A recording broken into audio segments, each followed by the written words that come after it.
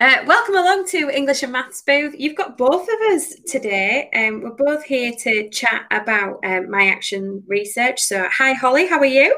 Hello, I'm wonderful. How are you? Yeah, I'm good, thank you. I'm very nervous about speaking at all. We're recording this just before I do the presentation, so I'm excited to share what I've done. And yeah, nervous and excited, I think. Oh, I'm sure you're going to be absolutely fantastic. So, you've been up to some research, and there's lots of different elements that we're going to cover. But did you want to give us a brief introduction about what you've been up to? Yeah, so I was teaching online last year. Obviously, it was a pandemic, and I don't know if anyone realised.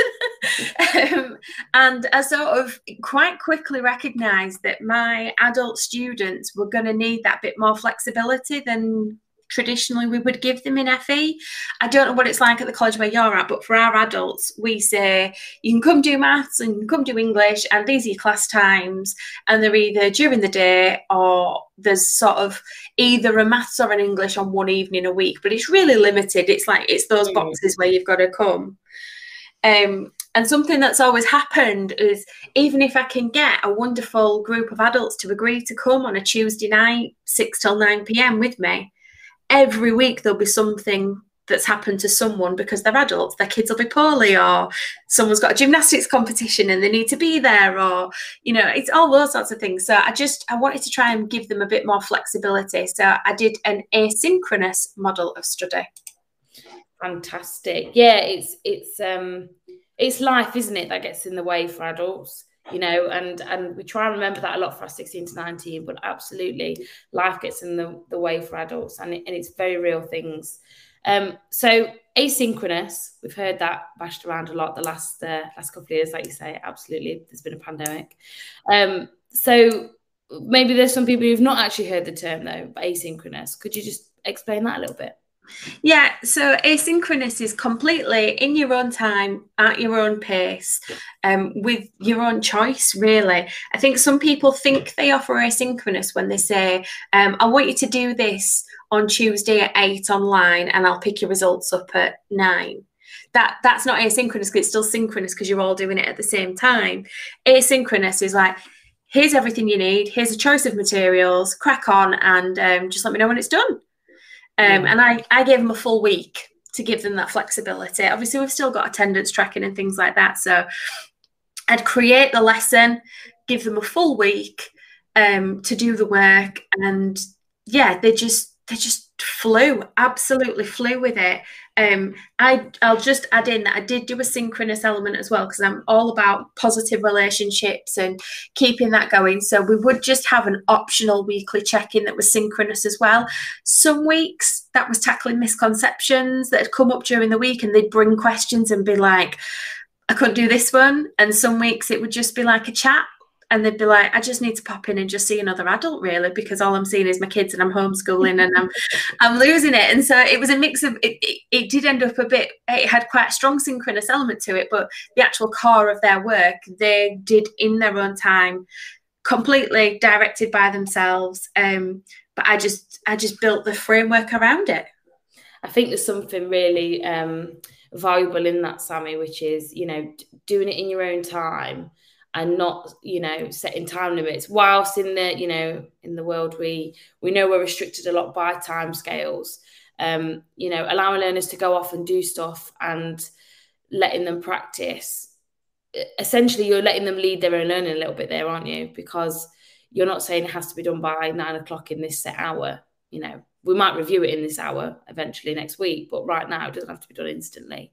So I think that's fantastic. So is there a reason why you had to do it that way, or did you choose to do it that way? I just chose, I was really fortunate, the outreach community centre manager that I was put in to teach for the college, he was just like, yeah, do it. Do whatever you want. Do whatever you think works. And he's a real super guy, and he couldn't believe it. So obviously because of the pandemic, they still had to come in and do their assessments on site. And obviously we had to do bubbles and rotations and all that sort of stuff to get the adults through. But he would be on the door to let them in for their assessments. And he was like, how are you finding your maths? maths. And he said, not once did any of them have a moan about maths. And he said it was just so rare just to hear how much they were enjoying themselves. And that sounds really unbelievable, but I've gone back and I've double checked the data and I've asked them again, and they genuinely say that they had a really great time. And obviously now we've got their results, and some of them didn't get the grade 4 that they were after, but they're still telling me that they had a really great time. That's wonderful, though. Yeah, anything positive we try to cling on to in maths and English, don't we? We're always like, oh my God, can you write that down? Can you record that? Can we put it as a quote on the wall? But no, that's absolutely fantastic. So talking about feedback, how did your students take to it? Did you tell them that you were doing this research, or did you keep it kind of, non-involved with them? Yeah, so it didn't originally start as a piece of research, but everything was recorded from the very beginning, because I was also in the sort of EdTech role that people were often asking me, what does your lesson look like online? So I'd say to my group, I'm just going to record whatever we were recording. And I'd say, I'm just going to record it. And so they got used to that from the first couple of weeks, where we'd done the relationship building sort of stuff and the teaching them how it was going to work. And then as we went through the synchronous sessions, I said, look, I'm just going to stick the record on, just because someone's going to ask me, how did you do this? And I'd be like, I'm just going to stick it on. And then it sort of got to about November, and someone at work went, you probably need to start researching this. I was like, oh, yeah, I suppose. And so it sort of evolved from there. So I got their consent and chatted through with the students, and they were really keen. They were like, obviously they didn't know that it was different. Those that had studied with us before did, but the majority of them didn't know that this was different. They just thought this is how we did it at our college. And so they were quite surprised. They felt quite special. But they were really pleased. They were like, what, it isn't normally like this. No. It needs to be like this. This is what people need to know. They need to know that we're grown-ups. Give us the freedom. Let us choose, is all they kept saying. And so they were really communicative throughout as well. I think one of the biggest things that I talk about in the research, and that I talk about in the literature review as well, is building those relationships with the students. And one of the things that I did was, from the very beginning, was create a chat space for us all on college credentials, so all signed in and all those sorts of things, so all those policies. We were a Google college, so it was Google Chat for us, but it could be a Teams chat, it could be anything. But that's where they did their care and attention of looking after each other.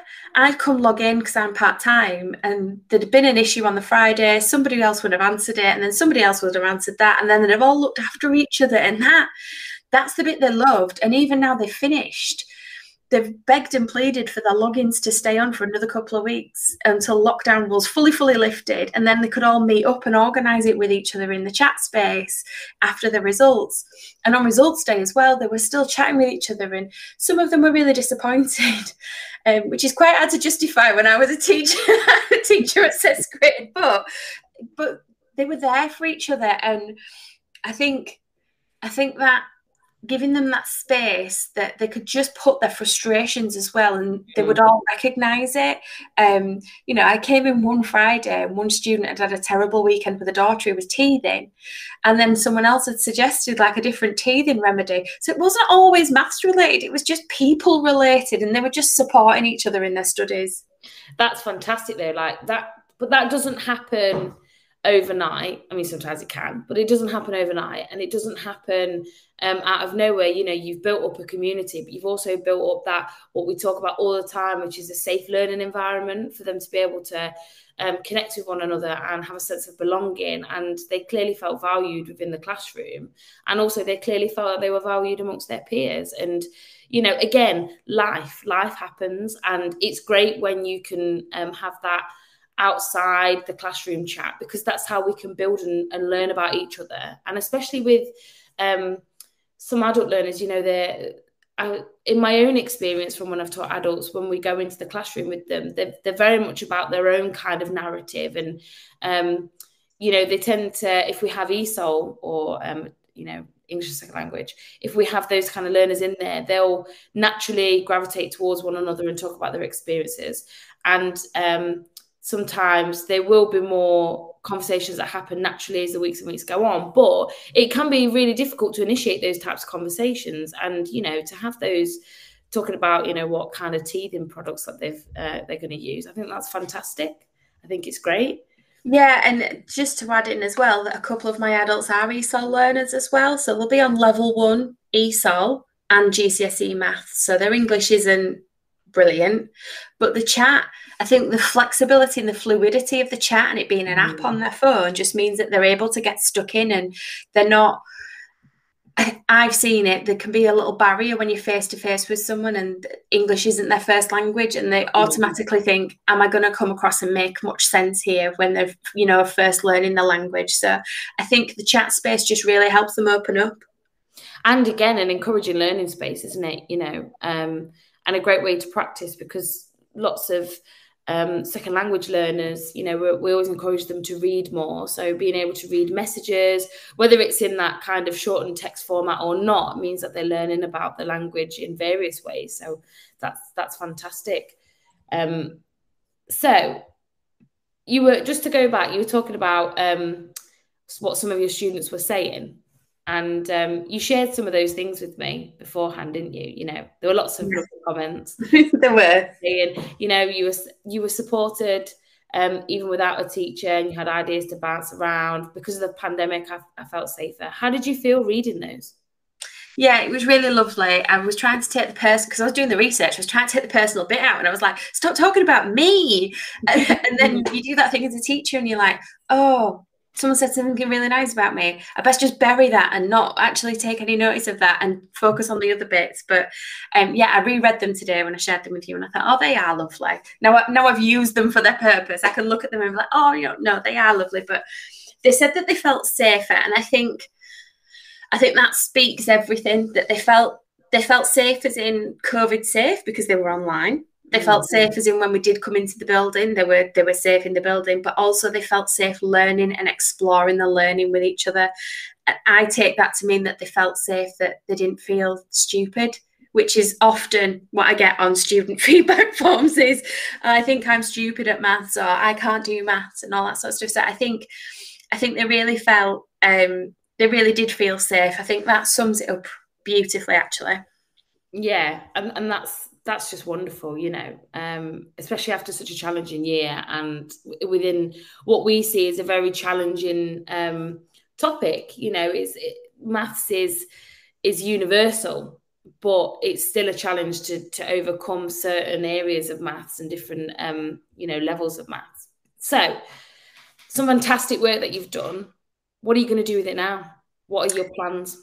Well, I've been asked to go to another college in the group and do it again. But this time we're going to do it with 16 to 19-year-olds.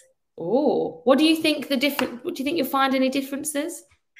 I think college are already panicking. 16 to 19-year-olds might not engage, but I'm hoping, and perhaps we'll do an episode later on to find out how it's all going, but I'm hoping that by putting the effort in and creating these supportive spaces at the beginning and building that community at the beginning, I'll get that trust.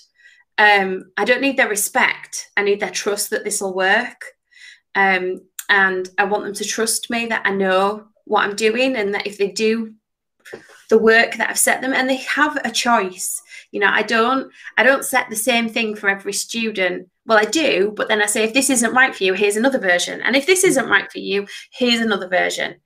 And then if you're really stuck, send me a message and we'll sort it out. But every learning episode has that level of choice. So I'm old school. I plan in 15-minute episodes in my head still. I don't think I'll ever stop. I remember one year someone said it was quite revolutionary, and I'm like, oh, I'm that old now that it's gone out of fashion and it's coming back in. Well, now we're planning 5s, the 5-minute lesson plans are things. The 5-minute lesson plan. Now we're planning like whatever mathematics that is. Now we're planning like 0.03 seconds. So, but no, I think that's a great way to look at it. And I think, everybody wants to be trusted. And I think that some of us have felt more trusted moving online because there's been that not a barrier, but it's behind the screen, isn't it? You know, everyone's got different circumstances going on, so let me get my words out. There has had to be a level of trust. You know, we can't go around banging on people's front doors and ringing them at all hours to say, you know, you're going to hand in this spreadsheet.